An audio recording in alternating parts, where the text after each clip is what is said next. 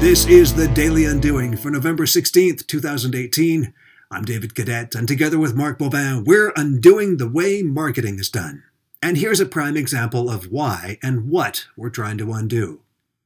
Since marketing has been taught, we, marketing faculty, have been jamming something called the 4 dimensions of segmentation through the curriculum, despite the fact that there's really only one dimension that matters, and it's not even accurately explained in the model.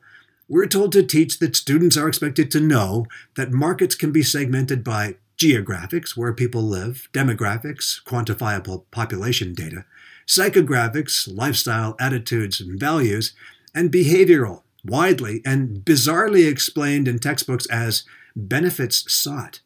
First of all, who uses the word sought anymore? The most important means of sorting your customers out from those who don't care is, in fact, behavioral, but let's describe it in a word that we can all understand. Needs, rather than this benefit sought nonsense. Where people live, how many of them there are, their genders, ages, income, and their feelings are all relevant. But when you're trying to identify what kind of person is going to reach into their wallet and buy your product, it comes down to one thing: need. What problem are you solving to them with your product?